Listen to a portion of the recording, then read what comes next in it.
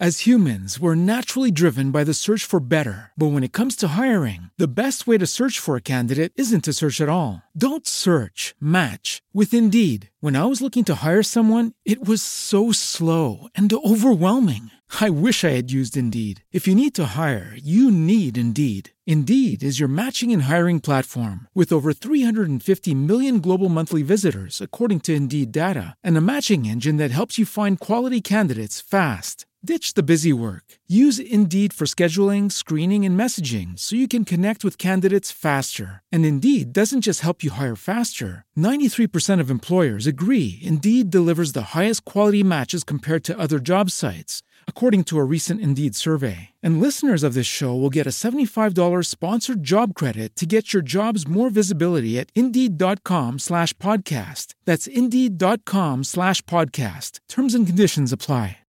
With the Lucky Land Slots, you can get lucky just about anywhere. This is your captain speaking. We've got clear runway and the weather's fine, but we're just going to circle up here a while and get lucky. No, nothing like that. It's just these cash prizes add up quick. So I suggest you sit back, keep your tray table upright, and start getting lucky. Play for free at LuckyLandSlots.com. Are you feeling lucky? No purchase necessary. Void where prohibited by law. 18 plus terms and conditions apply. See website for details.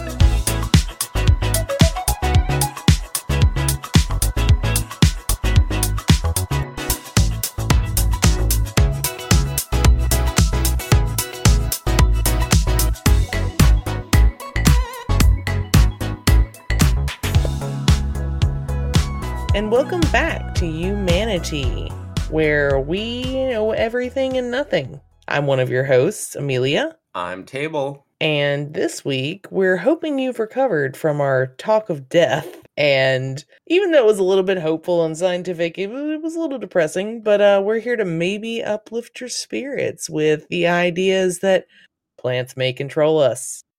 Yeah, that's the topic that I chose to go for after your terrifying corpse taker story. But yeah, I wish everyone had a wonderful start to the year, first of all. And we will be delving into the world of plants and how they affect the world. I mean, do you have a plant in your house, Amelia? I have several. We have peace lilies, aloe. Right now, because of it's getting to be colder weather, we're bringing in a lot, like the Thanksgiving cactuses and things like that. All those come inside. Yeah, I mean, like, we have a lot of plants around us. And we always talk about we got to save the planet. They're green. They're saving us. But how much do plants have influence over our lives? I mean, the clothes that you're wearing right now to some of the materials things are made in your house, they all came from plants. So I don't know. All of my clothes are super synthetic because I'm cheap. So polyester all the way. Actually, that's completely a joke. I love cotton. Cotton is amazing. Because I was about to be like, where do you buy those clothes? Because I don't know. Like, I've never seen 100% synthetic clothes. What? Well, you don't buy a lot of women's clothes, though, because, like, a lot of the, like, silky tops and things are completely polyester.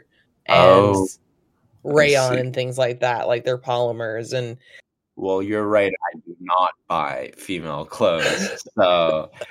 But yeah, so just to kind of go into it, how much do you know about plants, by the way? I know a fair amount about plants. Not nearly as much about this topic of plants as you do, because I mean, I've read through the notes and everything, but it's intense. Like, it's a lot of new information. I know that they provide oxygen. I know how they work. I know that they communicate and things like that, but not nearly as intense as this. Well, I kind of went deeper into it because, I was probably around the same or if less in terms of just anything about plants. And going into it, I realized that, we were talking about the microbiomes and stuff like that. It goes back there again, just on the cellular level, what's going on. And it's interesting to know. But before we even go there, let's just talk about what is a plant. We see it outside, it's green, and sometimes it's different colors, but it's classified as a living organism of the kind exemplified by a tree, shrub, herb, grasses, ferns, mosses, and it's usually doesn't move around, it's just like stationary and absorbing water and inorganic substances through its root system. And basically, that's what a plant is. It has roots, it collects sunlight, and it, needs water and usually doesn't move around. They used to classify algae and fungi in the plant kingdom, but they sectored those guys off. Yeah. But we're going to go back. In this case, I'm going to kind of group them in. Because they still go through photosynthesis. Like, they still use sunlight in the same processes to make food. Yeah, and they work together a lot. I mean, they work with us too. So it goes way beyond 8,000 years, but there's 8,000-year-old history of human interactions with psychoactive plants and fungi, and when I say psychoactive, I'm not talking about like hallucinogenic. Anything that affects our brain chemistry is going to be included. Yeah. So making us feel happy or drunk or high, all those things. Our planet has over 1 trillion different species. Invertebrates such as like insects, spiders, mollusks make up around 80% of those 1 trillion species, while plants are 17%. And then that leaves the 3%. And it shows you, like, first of all, we're a very small percentage of the Earth's like species. Yeah. So we think there's a lot of us, but in truth, we're way outnumbered. And in terms of species and total biomass, plants and insects are basically the heaviest things on this planet as well. So if we're just looking at like, numbers wise, they outnumber us and we're thinking, oh, we're bigger than them. Well, there's also a lot of plants bigger than you. So averaging it out, like, once again, though, they are stationary. It's not going to become like... Not just that.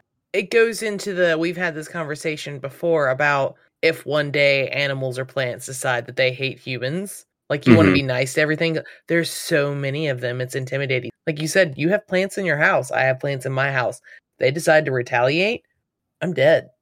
Yeah. The end. And it's not going to be like your Hollywood style of them coming animated. It's going to be a silent killer. It might happen like in your sleep. I don't know. I kind of like the idea of the oak tree in my front yard becoming a giant ant and just like smashing the house in. Because I love that tree and I would be like 100% like, yeah, dude, you do you. You take it. I kind of want to be your bro, but if you hate me, kill me. It's fine. I love you.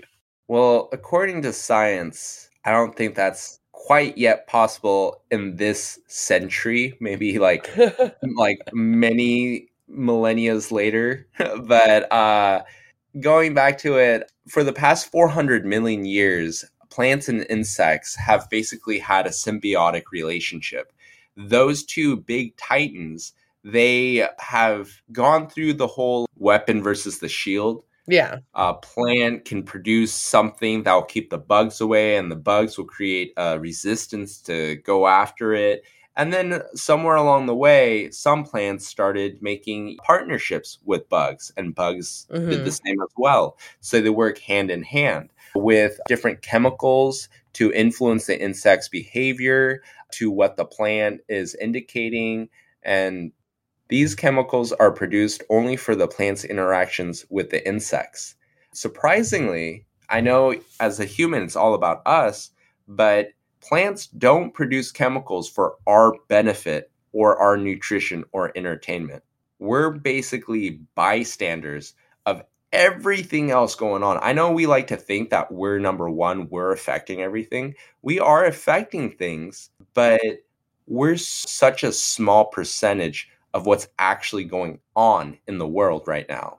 And that's kind of like what I talked about in the drug episode of tranquilization was a side effect, not something you sought after, and then suddenly there's this drug that just tranquilizes. It's the same thing. It's these chemicals in the plants, they may affect us, they can poison us, like deadly nightshade can kill us. Like, there are certain things that are toxic, but it was never made for us. It was never intended for us. It was intended for bugs. And one of my favorite little tidbits is peppers are hot because they don't want to be eaten. It's not because we like to eat spicy things. It's to keep bugs away. And Mhm. what makes them spicy is this, I guess it's not a chemical, it's maybe a component called capsaicin Yeah. that makes things spicy. And tomatoes actually have that. They have capsaicin, that it's just inactive. And scientists decided, hey, let's see if we can activate this gene. And they poked and prodded and, messed with the tomato enough that, yeah, they activated the spicy gene. And it's like, yeah, you mess with me, I'm going to choose violence. Like, yeah, leave me alone. I just want to be a tomato. I just want to be down here and growing and turning red. Why you got to mess with me, bro? Why? Of course, humans would make tomatoes choose violence. Just to see if it could. So, humans and plants share over 3,000 genes that are critical to our survival. As in, like, you think that you and a tree are two separate entities, which you are, but you guys still share a lot of common biological traits as well. Plants, insects, and animals. We're animals too. So, plants, insects, and animals. The basic how we produce and utilize the chemicals inside our normal brain functions are very similar in a sense. With the neurotransmitters that receive acetylcholine and dopamine and serotonin and GABA that profoundly affect our thinking and mood, we can actually synthesize psychoactive chemicals that exist in plants, but in us, in a more natural, and I'll go back into that later. Basically, plants influence our brain function because of our shared genetic history. So if you look at broccoli or baked potato or anything, they have chemicals that will alter your neurons' function. And therefore, how you think and feel after eating something or anything, even going into nature, your genes are interacting with everything and being altered consistently. Yeah, and I mean, like eating certain foods releases serotonin. That's something I learned very recently is that serotonin is formed in your gut. Like when you eat things, I didn't realize that, and in your intestines, that's how it gets released. Yeah, I mean, like this is all very important because it comes in later on. But just imagine the reason why everything is happening is we look different, but down to our very core to how our receptors work, how our brain from animals to insects, how they communicate on the cellular level is specifically designed or similar to plants.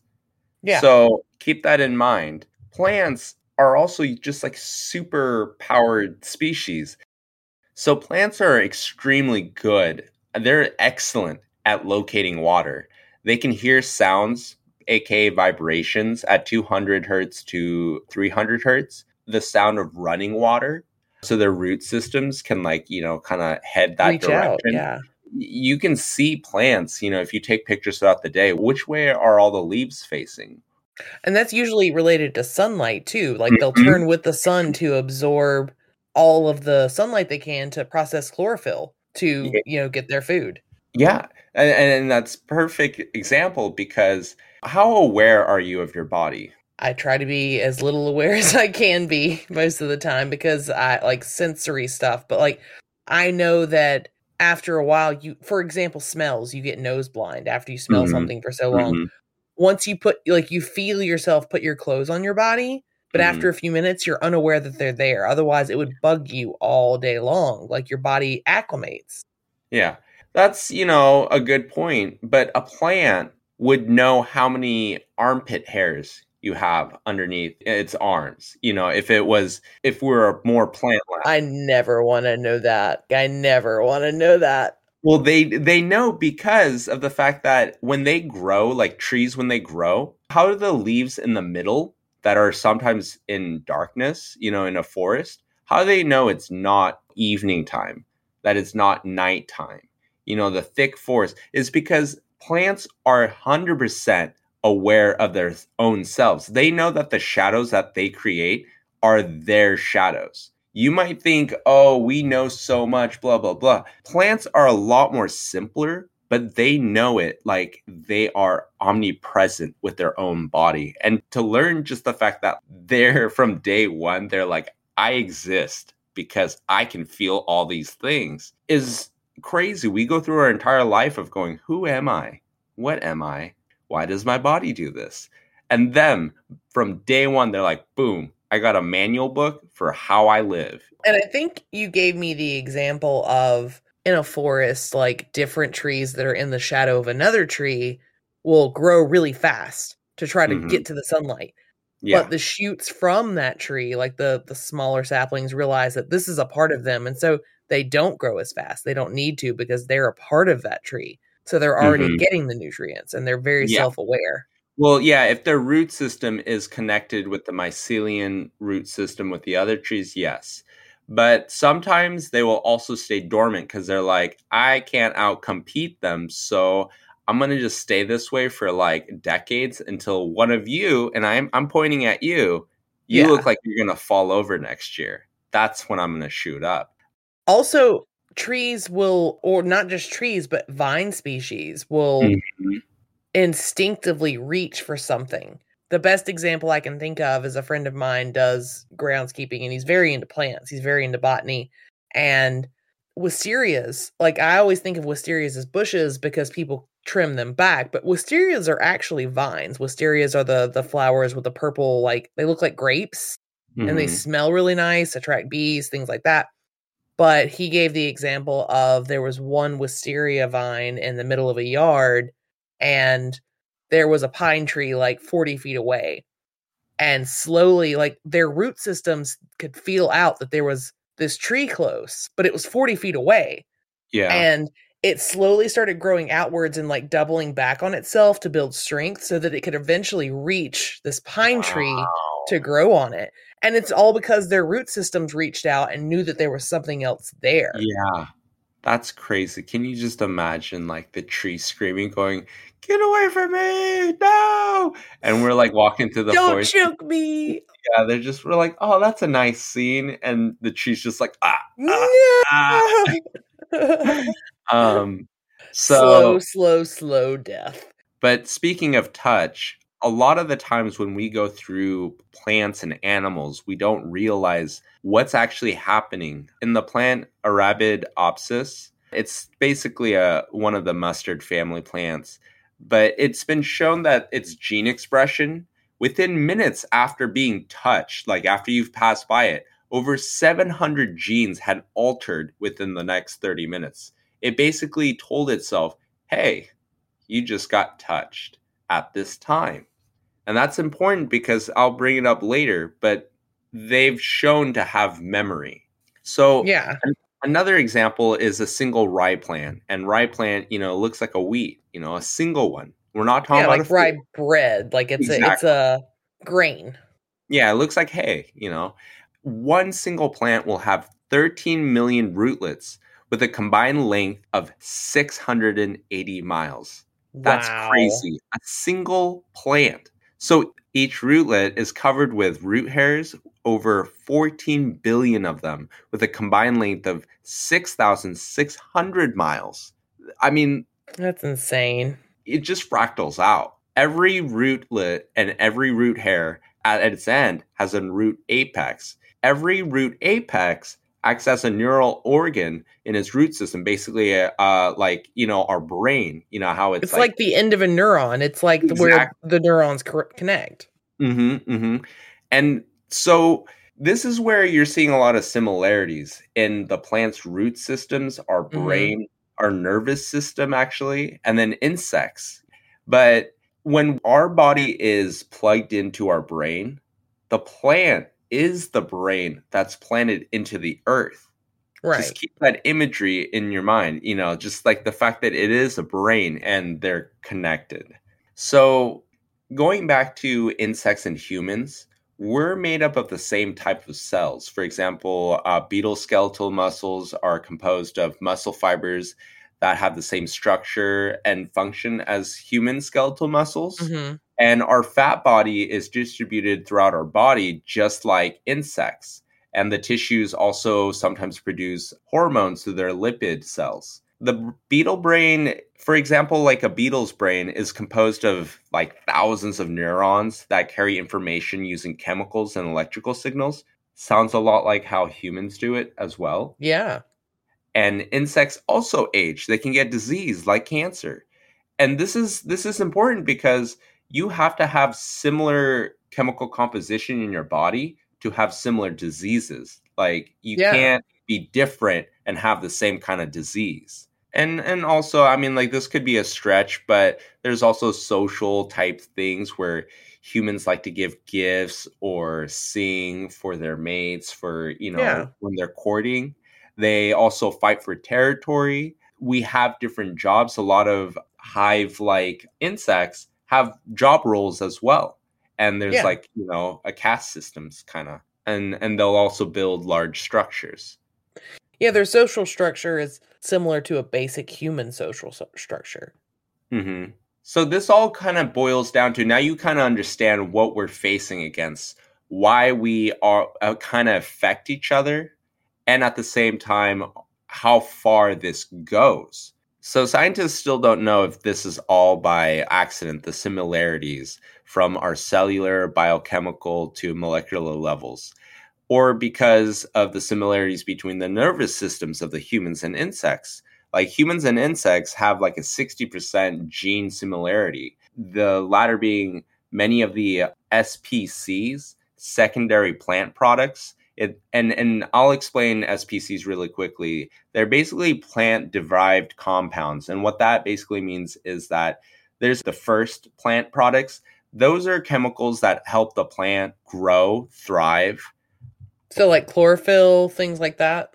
But yeah, like alkaloids, phenolics, terpenes, these are going to be more like secondary. These are going to come out looking more like color of the plant, its defenses, and other things that don't really contribute to the growth of the plant. Some examples would be like caffeine, or in tea and coffee, or tobacco with the nicotine. They have a powerful effect on us. It's powerful enough that the moment that a culture has found this new type of chemical, they tend to harvest it, and there are wars waged over it. People have died over a lot of these commodities. Now, and this is just me asking because I just want to clarify, are alkaloids, phenols, and terpenes secondary? Yes, they're secondary. Okay, that makes sense. Like that, those are the things that are attract us. This is something like I can't smoke weed. It makes me sick, but I love the smell. I absolutely love the smell. And the first time I was in Washington with a friend, he was a grower and he also made hash, which requires a lot of bud. Mm-hmm. And he just had like these huge 5-gallon bags of bud, and I would just shove my face in it and smell and just like, oh, I really wish I could smoke. Like, I just love this. And one of the first things he said was, what you probably like are the pinene, like not the terpenes. Like that's the scent you're getting is from the pinene. And then the terpenes are the effect. Mm-hmm. And that's what you get from there. So that makes sense. Yeah. And really quick though, before we move on, when I mentioned the colors of food or plants, I mean, they indicate different things about them. So you could actually look it up and look up what each color is good for, why, but just for those that just want to have a simple way of looking at it, white vegetables and fruits are going to help you with immune support. Greens are going to be really good for detoxification. Orange is going to be helpful for cancer, preventative and fighting. Red is heart health, so blood and all that stuff. Purple is longevity, and yellow, I guess, is beauty. So remember to eat the rainbow, eat diverse colored food, natural diverse colored food. Cotton candy doesn't count. Yeah, because somebody brought up excluding mushrooms, because I do know there are blue mushrooms that are edible, but there are no actually natural blue foods that you eat, like vegetable-wise. Blueberries aren't blue, they're actually purple. Like their skin looks blue, but it's not. It's purple. And then their insides are green. I did not know that. Eat the rainbow. That's good advice. Eat the rainbow. And kind of off tangent, but I thought it was an interesting thought for all you people out there scared of aliens and all those, science fiction type stuff. is that realistically on how science and how, our body systems are set up, if you suddenly went to a foreign planet, let's just like say Avatar, completely different part of our universe, and we entered a planet that basically worked different ways. And suddenly, let's just say this horrendous space alien came out with fangs or whatever a space teeth you would have and bite you, and you see the venom go into you, and you're like, oh God, I'm going to die. I've seen this movie many a times. I'm going to melt. I'm going to mutate. Kill me now. Truth be told, if it's not made from this, if there's no gene similarity, it would do nothing to you essentially other than take up space. I mean, if the fluid like filled you up like gallons, yeah, you would die because like there's a freaking foreign liquid inside you. But if it was just like a snake bite, most chances are it's just going to like ooze back out, or your body's going to be like, what is this? We don't know what to do. Because even the virus itself or bacteria that enter you, it's going to be like they landed on a foreign land, everything's in Chinese, and there's no handles anywhere. They're just not going to know what to do. I'm definitely using that analogy for the next time I'm confused. Everything is in Chinese and the doors don't have handles. Like it's such a good descriptor of what? Like just what? I mean, like we in that kind of situation though, like we might have to have some kind of suit because there might not be some oxygen around for us to breathe.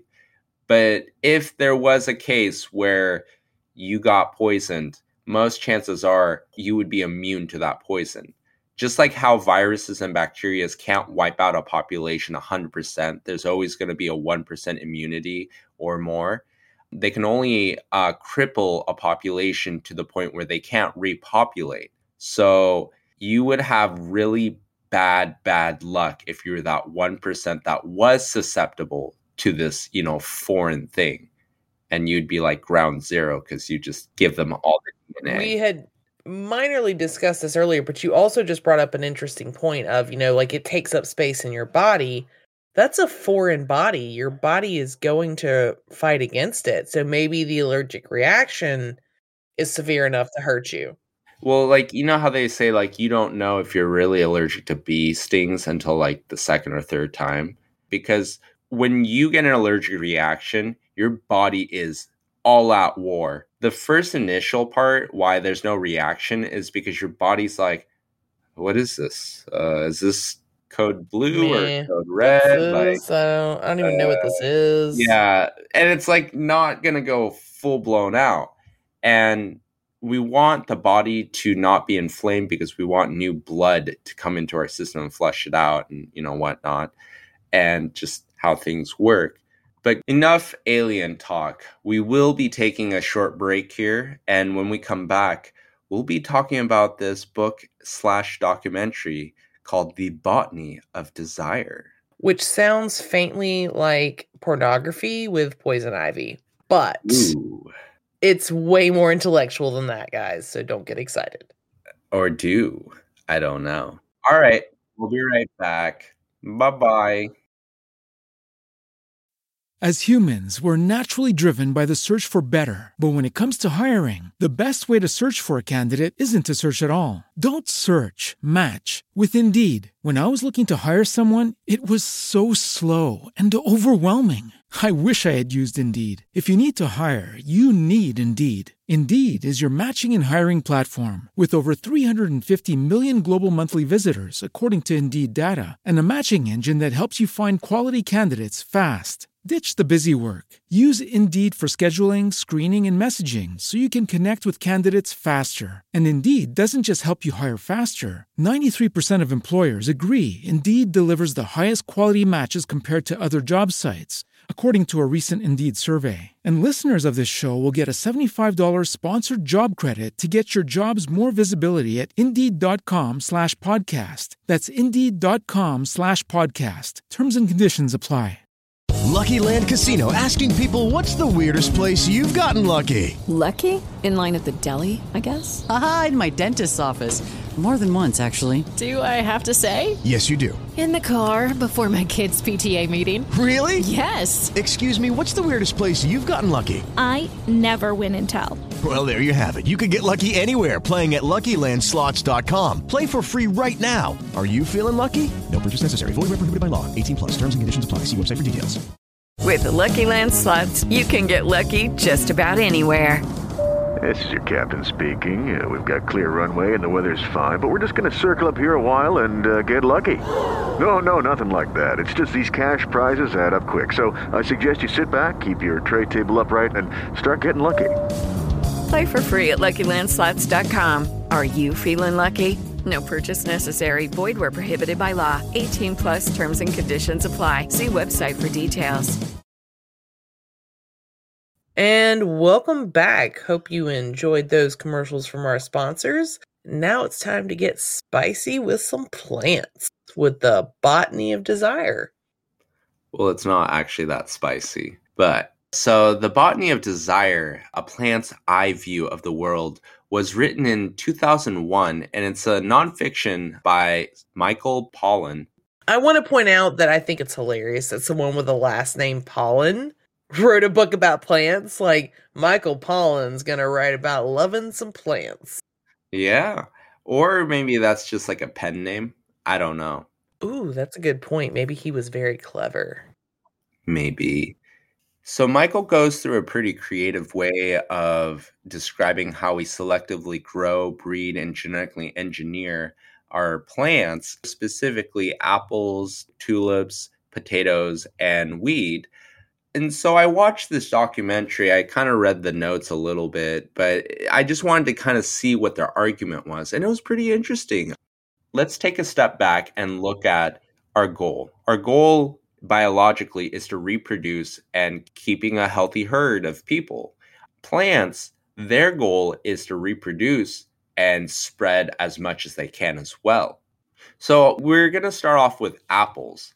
Apples, they've been in our culture from like religion to sports to technology, like everything. Yeah. Apples are now a human iconic symbol. But back in the day, apples were kind of rare, as in you could only find them in Kazakhstan, and they weren't actually sweet. And to understand that, you have to understand that every apple seed is its own genetic sequence. As in, it won't come out like its parent.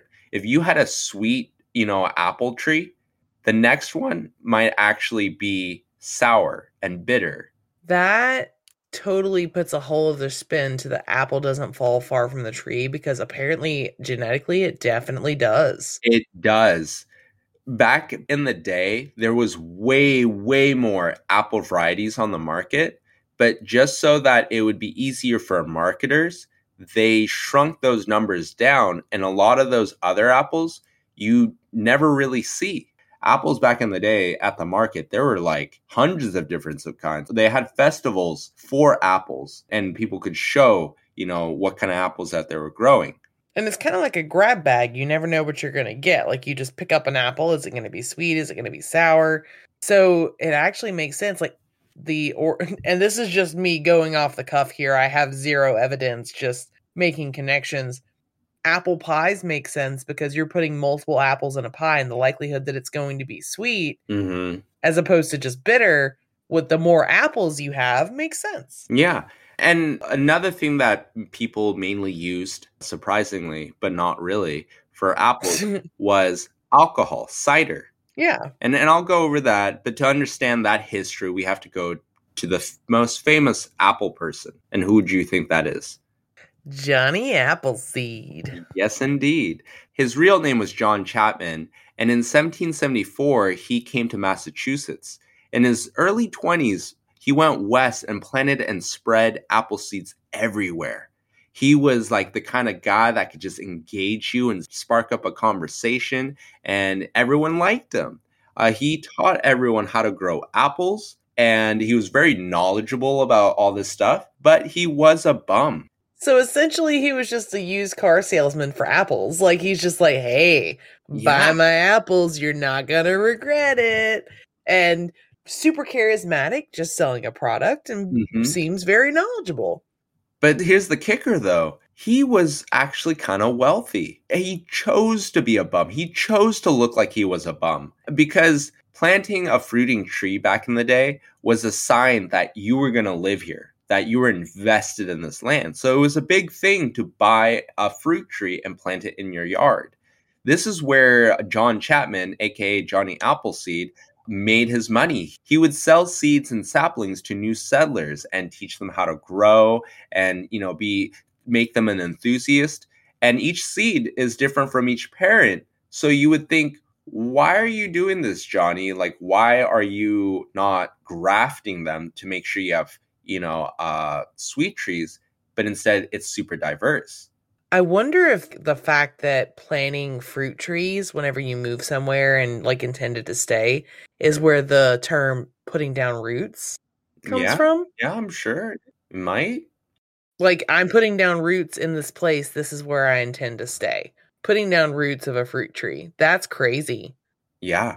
I mean, this one guy influenced our country's apple consumption, essentially. I mean, if that's the premise that planting a fruit tree means that you're staying here, it's kind of the inception of the country. It's not like some people were settlers just to settle and then they went back. But if you're planning, he progressed the Union. Yeah. He was also religious, and that's also why he didn't graft. He would always just plant the seeds, and also because of biodiversity. He believed that each seed was essentially, let Jesus take the wheel. You're going to get the tree that you get. Yes. And I mean, I agree. The biodiversity is important. I personally would like to choose what apples I had. Apparently, you couldn't do that at the time. You just take the seeds and you go. But what does that have to do with grafting? Did he think that it was taking God into his hands? Well, I'm going to kind of cover that. He's the foundation of how we got apples into this, got so much diversity. And they were sour and bitter. So the first things that started sprouting up were cider establishments. Yeah. They were cheap to make. Oh, yeah. And they were everywhere. And so it became a huge symbol of drinking. If you're drinking cider. And it became a conflict because of the alcohol prohibition. After the alcohol prohibition, people were going around cutting down apple trees. They were making sure cider production wasn't in play. Though it wasn't entirely the apple's fault, the apple still got some of the blowback. Yeah, I mean, that's unfair. Yeah, it was unfair. And even to this day, with the fermentation of apples, one of my favorite little animal factoids, moose will go find fermenting apples and eat them and get drunk and then rampage around a town. Animals do it. It's a natural thing. It's not necessarily just like the humans. I mean, we keep relating this to us, but animals too love plants and what they produce. So going back to it, it wasn't until the 1900s that the apple actually became a fruit. Before, it was just for alcohol. It was for relaxation. The presidents drank it. We drank it. With this, I will say, since we have less apples now today, less diversity, it's become easier for disease and pests. We think that a caterpillar will eat any leaf, but a caterpillar also is very picky. It will only eat certain types of leaves, same as all insects and diseases such as bacteria. Yeah, it's all very species specific. For example, catawba worms live specifically on catawba trees here. And if they don't have catawba trees, they don't exist. And then they become beautiful butterflies, or you harvest them for fishing like my uncle does. But it's very specific. Like tomato worms are on tomato plants and things like that. So the forest in Kazakhstan, a virus could enter, or a bacteria or a spore could enter and not get too far because it's whoa, each tree is so different. Right. My gene sequence doesn't affect this one. The biodiversity is so important. Mm-hmm. And then if you go to a conventional farm that only has apple crisps from the same tree that's been grafted over and over and over and over again, that one virus is just going to be like, dude, I just chose easy mode. Everyone's the same, you know? And this goes back to like the love episodes where we were talking about sexual reproduction and how biodiversity is so important. Gene expression, gene diversity. You want different genes in everything. It's not just humans. It's not just animals. Plants are the same way. You need to have a diverse gene pool so that you survive. Mm-hmm. So looking at apples as a plant, the apple tree, it succeeded in calling out to us humans and saying, hey, I'm this sweet apple. And the sugar, we wanted more of it. So we figured out how we could selectively get more sweet trees. And now it's on every continent other than Antarctica. At least I think there isn't one up there, growing. And Apple has succeeded in what it wanted in world domination. So now we're going to move on to tulips. Tulips, there are every single color you can imagine. There is a tulip that can match it. There is so many different forms, shape, and variety. Including the Canadian flag, like we talked about. Yeah, like we talked about.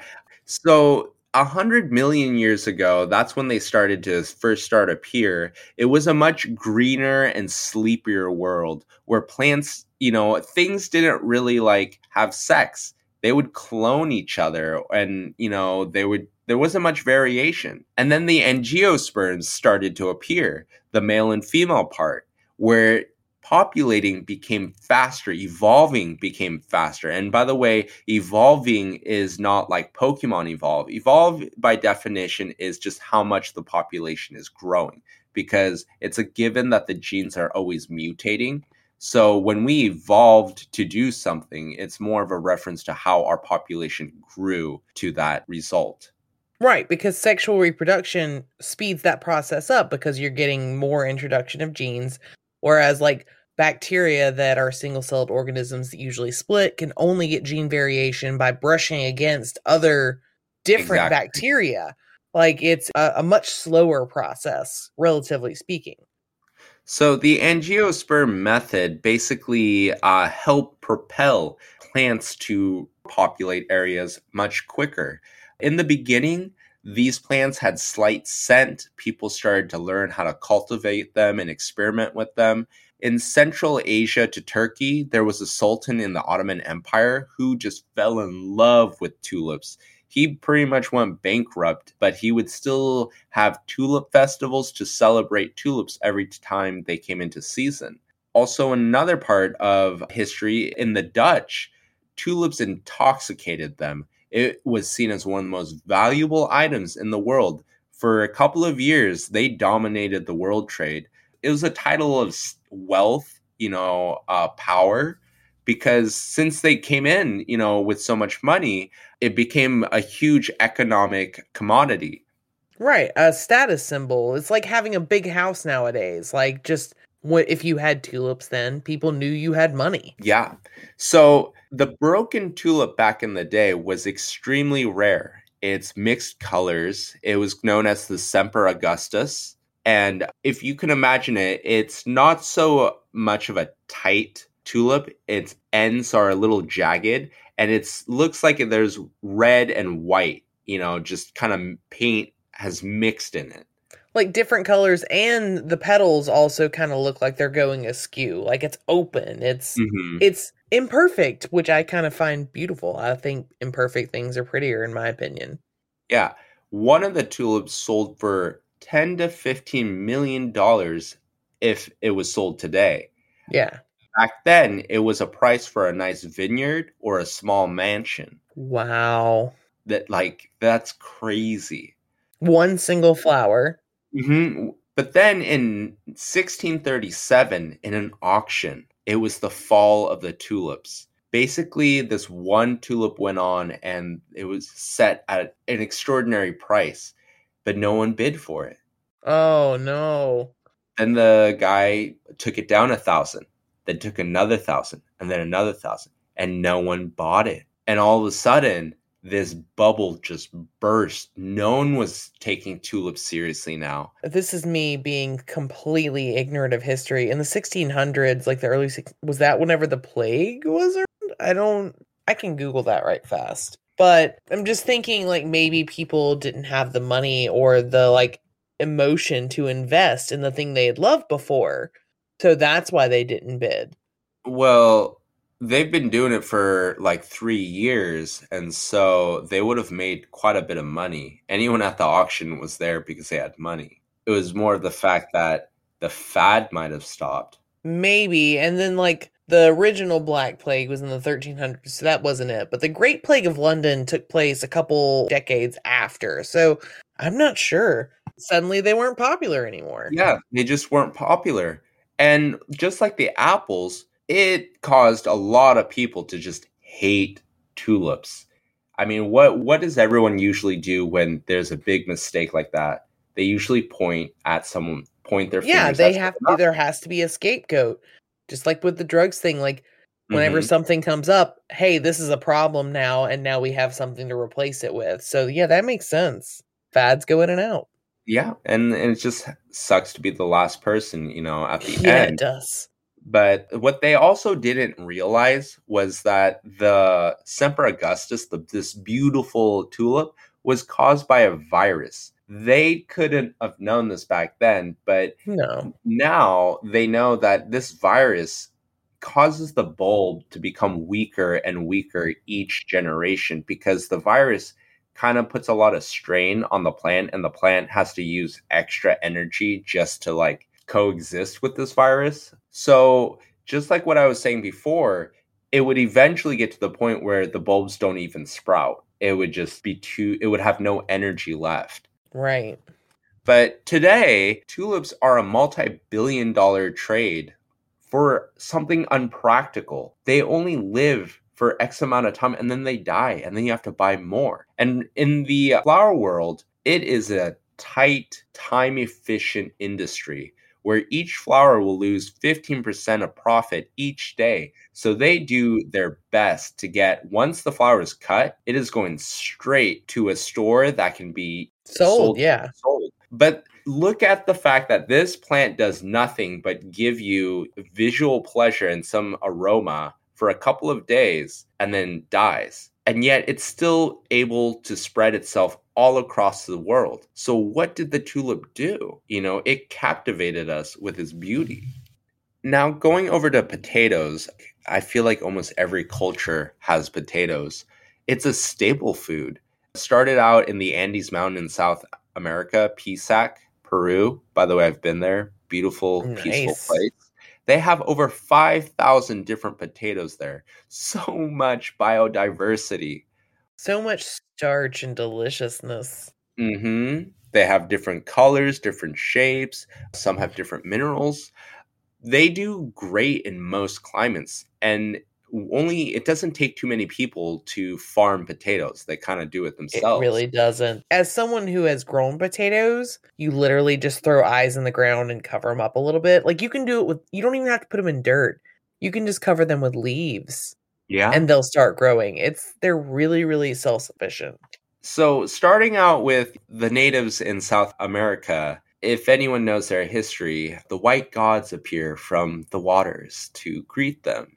And as they hail them and bring them in, the white gods of death. The white gods of death, exactly. And just bring plagues upon them, amongst other things. They took the potato and decided to take it back to Europe. Well, then we go into the future, and potato does excellent in Europe. And Ireland, for one, needed it so bad. One of my favorite history anecdotes was, I can't remember what king it was, but his chef had gotten potatoes. And he thought that what you cooked were the eyes. So he cut out the eyes and cooked them, and everyone got sick because you're not supposed to eat the eyes. It's the new shoots. And for, I want to say, over a century, no one ate potatoes because they thought they would make you ill just because he had prepared them wrong. Yeah. I mean, they can make you ill. Potatoes originally weren't all edible. There were poisonous potatoes out there. Well, potatoes, just like tomatoes and something else I can't remember, they're all in the nightshade family. All of their vegetation is poisonous to humans. Like deadly nightshade will kill us, but these are all nightshade vegetables. That's crazy. Yeah. We play with death so easily. So easily, and don't even realize it. Like, the amount of people that don't realize that potato plants are toxic. The roots, which we eat, are fine. But that's why the eyes made everyone sick, is because that's part of the plant. Mm-hmm. So, going back to it, Ireland needed a godsend so bad back in the day. You know, they had poor soil, poor weather. Nothing really grew well there until potatoes. With potatoes and milk, it became Ireland's staple food, and their population blew up. But they only brought in one type of potato, lumper potato. And lumper is such a fun name. Like, yeah, that's a really fun name. And also the short-sightedness of, we just need one kind. It's fine. Like, come on, guys. Yeah. I mean, it must have been a good potato. But, I'm sure it was. This is just making me want to talk in a Irish accent. In 1845, the some ship of South It's just America. making me want potatoes.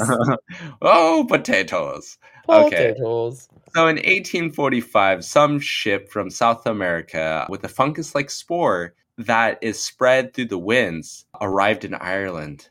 And just like how we kind of talked about diversity earlier, unfortunately, within weeks, all of Ireland's fields of potatoes went black. This potato famine started from 1845 to 1852, but it was, you know, in the thick of it was like 3 years in when all the supplies like were all, you know, I mean, like the last 3 years were just hell for them. Because potatoes last a while, so the potatoes that they already had were lasting, and like 3 years in, they're like, oh, nope, we're out. We're out. So 1 in 8 people died. About 1 million people died. That's a huge example in history. Like, this would never happen in Peru because the virus or the spore could only kill that specific kind of potato. Right. While here, they had no diversity, and it just killed all of them. So we go back into the future and, you know, humans learning from all of this. You know, you might have heard of this big company, Monsanto. They're famous for making genetically modified plants and pesticides and all sorts of fun things that aren't real. But there was this problem with the potato farmers. There was this Asian beetle that just kept ruining crops. So Monsanto decided, hey, we're going to save the world. And they started creating this new potato that naturally produced this chemical that would deter these beetles.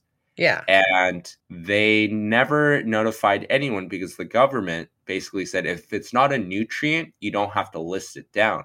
So many people were eating this poison through this potato. Right. And it became a whole issue with like McDonald's. Even McDonald's was like, Monsanto, we love you, but we can't stand by you on this because our customers will not stand by it. Well, number one, it's unethical. And number two, you're experimenting with like gene stuff, which is touchy anyway. It was probably a different time, so it was less touchy. But, I mean, I agree with trying to make certain plants, like genetically modifying them, especially in countries where famine is a big issue. Well, there's like selective breeding. Yeah. And then there's genetically modifying. Genetically modifying would be like putting a fish scale gene into a plant to. But selective breeding is also genetic modification. Like, because there's a more natural way about it. And it is. But it's still genetic modification because you're specifically, it's like breeding dogs. Like you're breeding a certain trait. That's genetic modification. Like it's selective breeding. Exactly. But just as a side note, I did Google what lumper potatoes look like, and they certainly fit their name. Like they are lumpy and adorable, and I want to eat them all. Like they look like little Yukon Gold, like that golden yellow color. Yeah. But they're all just like lumpy and ugly, and I just would make perfect mashed potatoes. Sounds good. So yeah, but just kind of before we go past this, by playing God, they've also made the beetles evolve and become more naturally resistant. They didn't need to get that extra help. They're like, okay, let's see what our genes can do. And they can become resistant to genetically engineered plants and pesticides. So it's like, why are we getting involved when these plants need to come out with a natural way of, fighting off these things? Because of efficiency and the same reason we use hand sanitizer, So it's just good to note that when you use antibiotics or any human-made things to kill things, you're not killing everything. The same thing applies to them too. There's always going to be that 1% that's immune to it. And you're actually clearing vacancy for them to repopulate. You're taking out their competitors. Even though we're humans, we work together. There's still competition within us. But if you suddenly started getting rid of all the people who liked stars, then you're going to still have humans that do the same thing, but don't like stars, Right. And this is probably going to be something I discuss at a later date, but invasive species. Like, the whole beetle thing brings up Australia, and they had a specific beetle that was eating one of their crops. And so they brought in cane toads because cane toads would eat these beetles.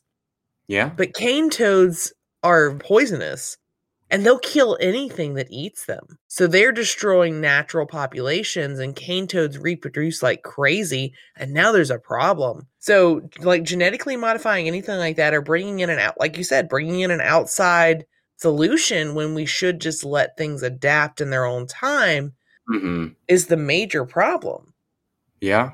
And but there's also a lot of I don't think they specifically talk about human interaction, but they do talk about how invasive species, we have to stop looking at them as invasive because it's what nature intended. Animals migrate, and there's a constant battle of things, but invasive species are invasive for a reason. They will get around. Well, I will disagree with that mildly. Like, I understand that like they can survive and thrive in a different environment from where they were originally from. But if a human brings an animal artificially that didn't migrate, that didn't to serve their purpose, then that's detrimental. Oh, yeah. Like I said, these studies weren't about humans bringing things in.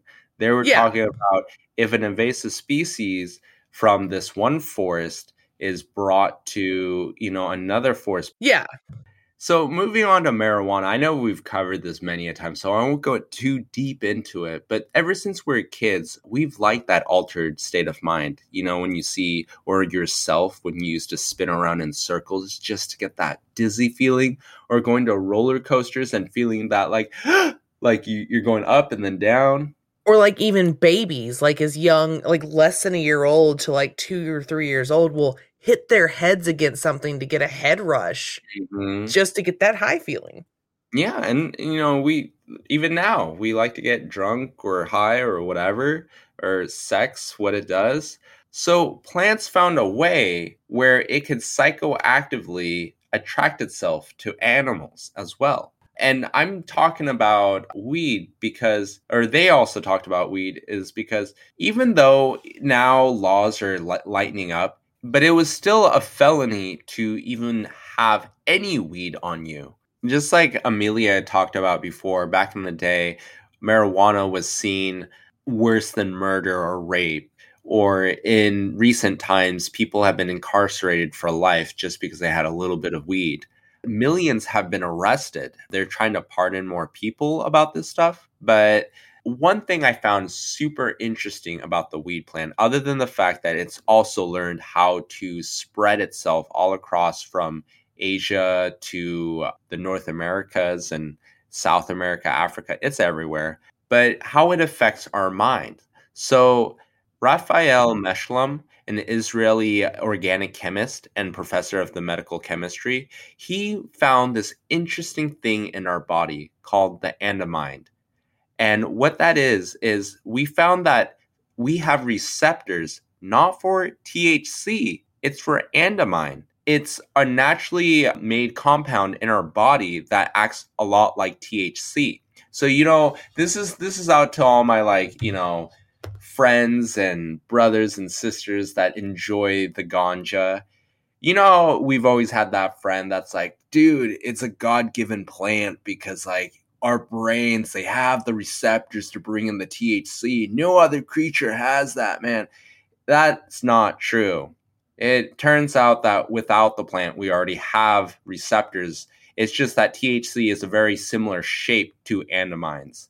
What this andamine does, though, it releases before we go there, so when it's released in our brain, it affects appetite, pain, and memory. Andamines can also be found in chocolate. So you would think, why is this important? Because it's about forgetting. Forgetting, we all look as negative, but it's actually as important as remembering well. So imagine you going throughout your day. Imagine if you went to go to sleep, you remembered every single face, detail, sound, bug, everything while you were awake. That would keep you from going to sleep. Well, your brain's developed a special way to make sure that not everything is bright, that some things can be dimmed so you can focus on the things that are important to you and your survival. And also think about soldiers returning back from war, PTSD. Wouldn't it be nice if they could also learn to forget certain things and not live in this continuous cycle? So I'm not talking about how weed and forgetting is going to solve all of this. It's just interesting that our brains also have this natural ability to forget. And if we could learn how to control that, it would not only help us remember things better, but it would also help us, get past a lot of our trauma. Yeah, and to a degree, I get that, being able to forget things and block things out, but at the same time, you have to at least acknowledge it once. So I don't believe in just forgetting things or... So I'm not saying let's say, for example, you don't forget the fact that you got raped, but you forget the trauma of it. You still remember it, but the emotional and whatever, to be able to look at it as a third person, you're still going to go forth in what you want. I'm sure you'll still seek justice and whatnot. But what I'm saying is, if you can forget things that happen to you emotionally, because a lot of the things that happen to us, we're emotionally connected to it, we could have a more Christ-like conscious, if that makes sense. We would be able to get past war. It does, but also at the same time, our bodies already can't accurately remember pain. Yeah. We talked about this, emotional or physical. I guess trauma may be different, but I don't know. It's brain mapping, it's muscle memory, it's pathways that are carved by the trauma. I don't know. These are things we do on a day-to-day basis. I'm not saying that this is going to fix everything, but I am saying that if we're able to understand it, because right now we don't understand this that well, but they're excited about this because if they can figure out more of this, it's like playing with a toy and then realizing there's another side to the toy. And you're like, holy crap, there's the 2-in-1 toy. Rubik's Cube. Yeah. So now they'll study this and, who knows what they'll find. But yeah, so that documentary, interesting as it was, went over these 4 plants and how they took over the world. Now, looking at plants and their interaction with animals, you get, simple things like pitcher plants and woolly bats, how they like to live inside them and sleep inside them. And numbats are the same thing. Numbats are tiny little rodents, and they use pitcher plants as toilets. And so the pitcher plants get protein, and they give the numbats nectar. Yeah, a lot of bats actually have a very symbiotic relationship with a lot of these. They're pollinators, a lot of the flowers. Like bees. Mm-hmm. So the baobab and the fruit bats, they also help each other. The bats eat the fruit while it's also acts as its pollinator, along with food and shelter. The baobab fruit also has fertilized seeds that are eaten by elephants that are carried miles away, where the juices inside the elephant, the gastric juices, weaken the shell of the seeds that are necessary for the successful germination. And then they can grow. Right, somewhere else. So you're always going to find, these trees along their pathways. And eventually they might be walking in like an entire forest of them. Maybe so. That would be awesome. Yeah. I mean, these are basic examples like sugar birds known as the fin boss. They're excellent pollinators in the desert.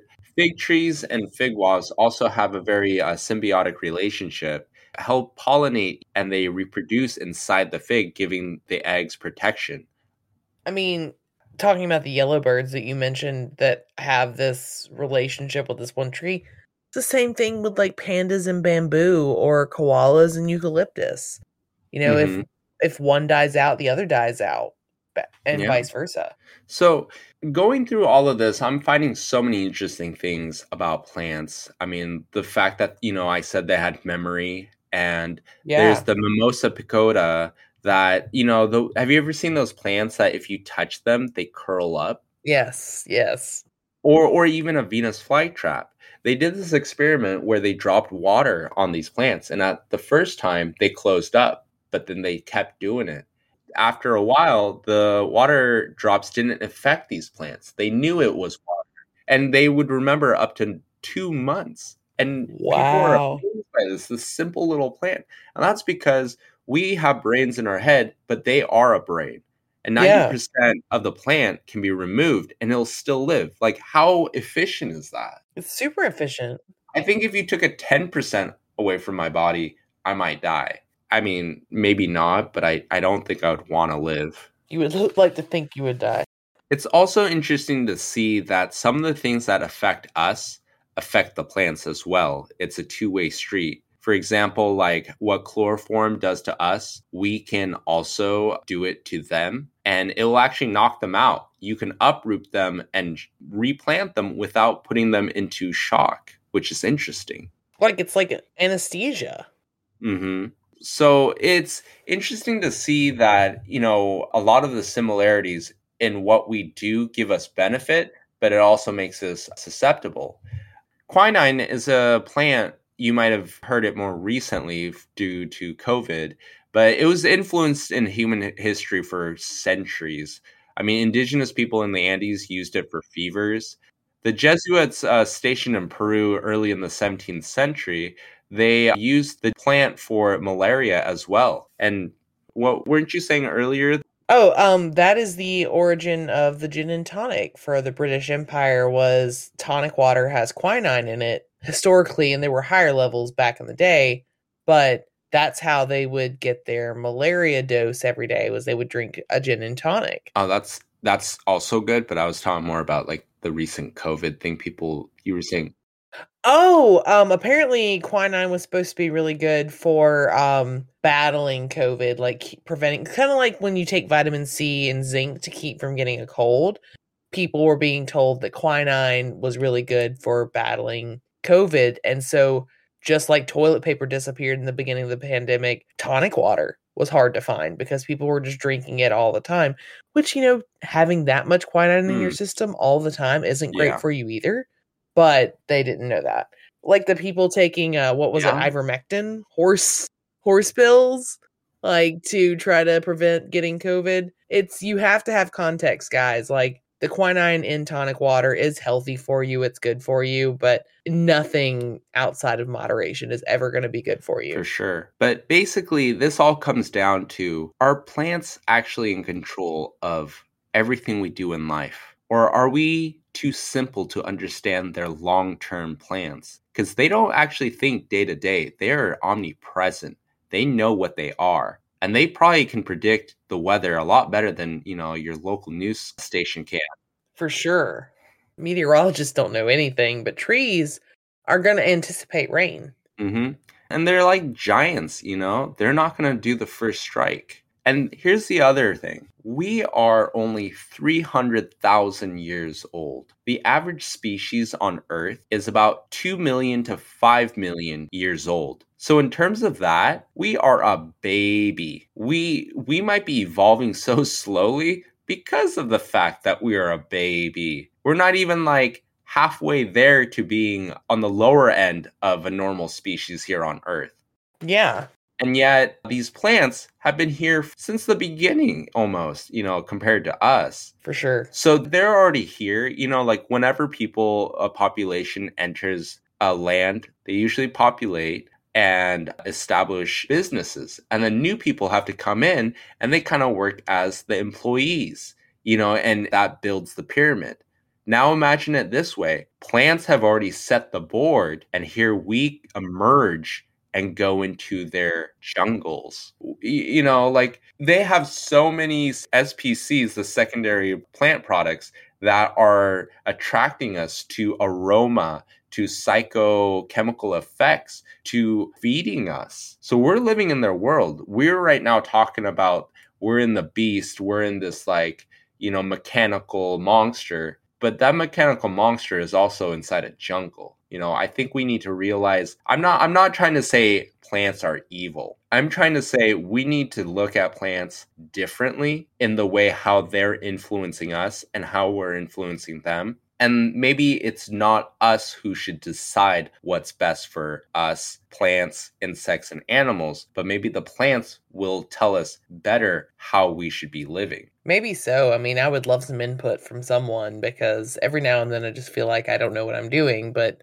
I think it's also important to remember that plants are kind of what keeps us alive. They produce oxygen from the harmful gases we breathe out, we fart out, we burp out, whatever. They convert that into something we can use. And if we're not polite, kind, mindful, we're going to die. Yeah. I mean, I'm going to just have to say, it's Mother Nature. If I had to choose sides, I would probably jump on her side because I mainly think she would win. Reading the numbers. She's definitely going to kill us all. If this was like Lord of the Rings, I mean, it's like the humans versus all the fae, all the orcs, all the troll, everyone. Humans wouldn't stand a chance.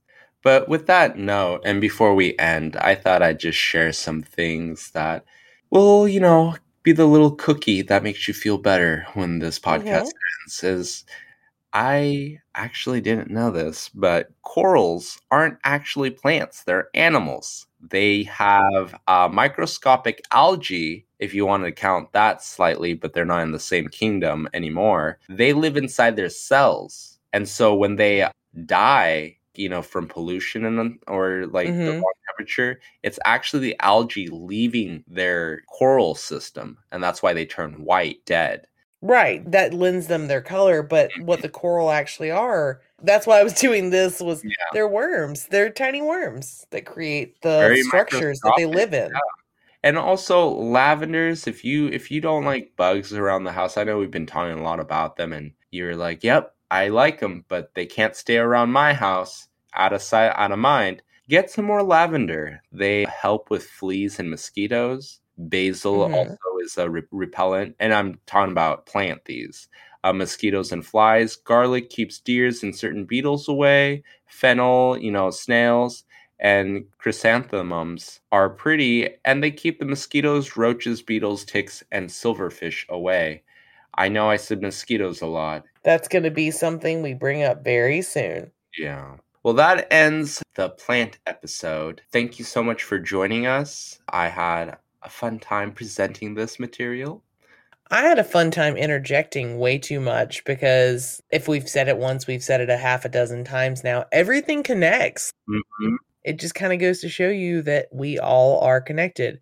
Indeed. And while we're connecting, you can definitely connect with us on our handles on Twitter, Facebook, Instagram, Twitch, YouTube. We're going to have a Patreon up and going soon. And find us on there. Humanity with 3 E's is our handle on almost every place. Yeah. So if you miss us that much, you can find us there. And you can always come back and binge the rest of the series over and over and over again. No one loves us that much. Anyways, well, we hope you have a wonderful weekend or rest of the week, and we will catch you next time. Bye. Bye-bye.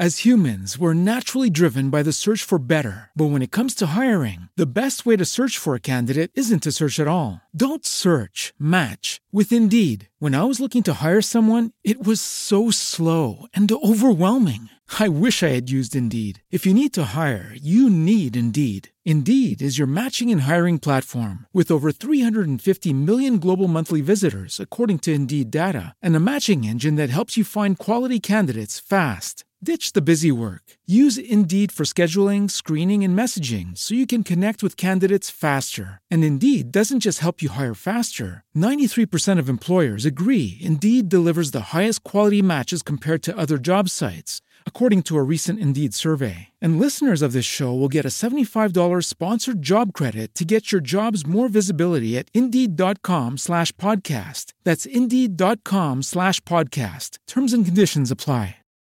As humans, we're naturally driven by the search for better. But when it comes to hiring, the best way to search for a candidate isn't to search at all. Don't search, match with Indeed. When I was looking to hire someone, it was so slow and overwhelming. I wish I had used Indeed. If you need to hire, you need Indeed. Indeed is your matching and hiring platform with over 350 million global monthly visitors, according to Indeed data, and a matching engine that helps you find quality candidates fast. Ditch the busy work. Use Indeed for scheduling, screening, and messaging so you can connect with candidates faster. And Indeed doesn't just help you hire faster. 93% of employers agree Indeed delivers the highest quality matches compared to other job sites, according to a recent Indeed survey. And listeners of this show will get a $75 sponsored job credit to get your jobs more visibility at Indeed.com/podcast. That's Indeed.com/podcast. Terms and conditions apply.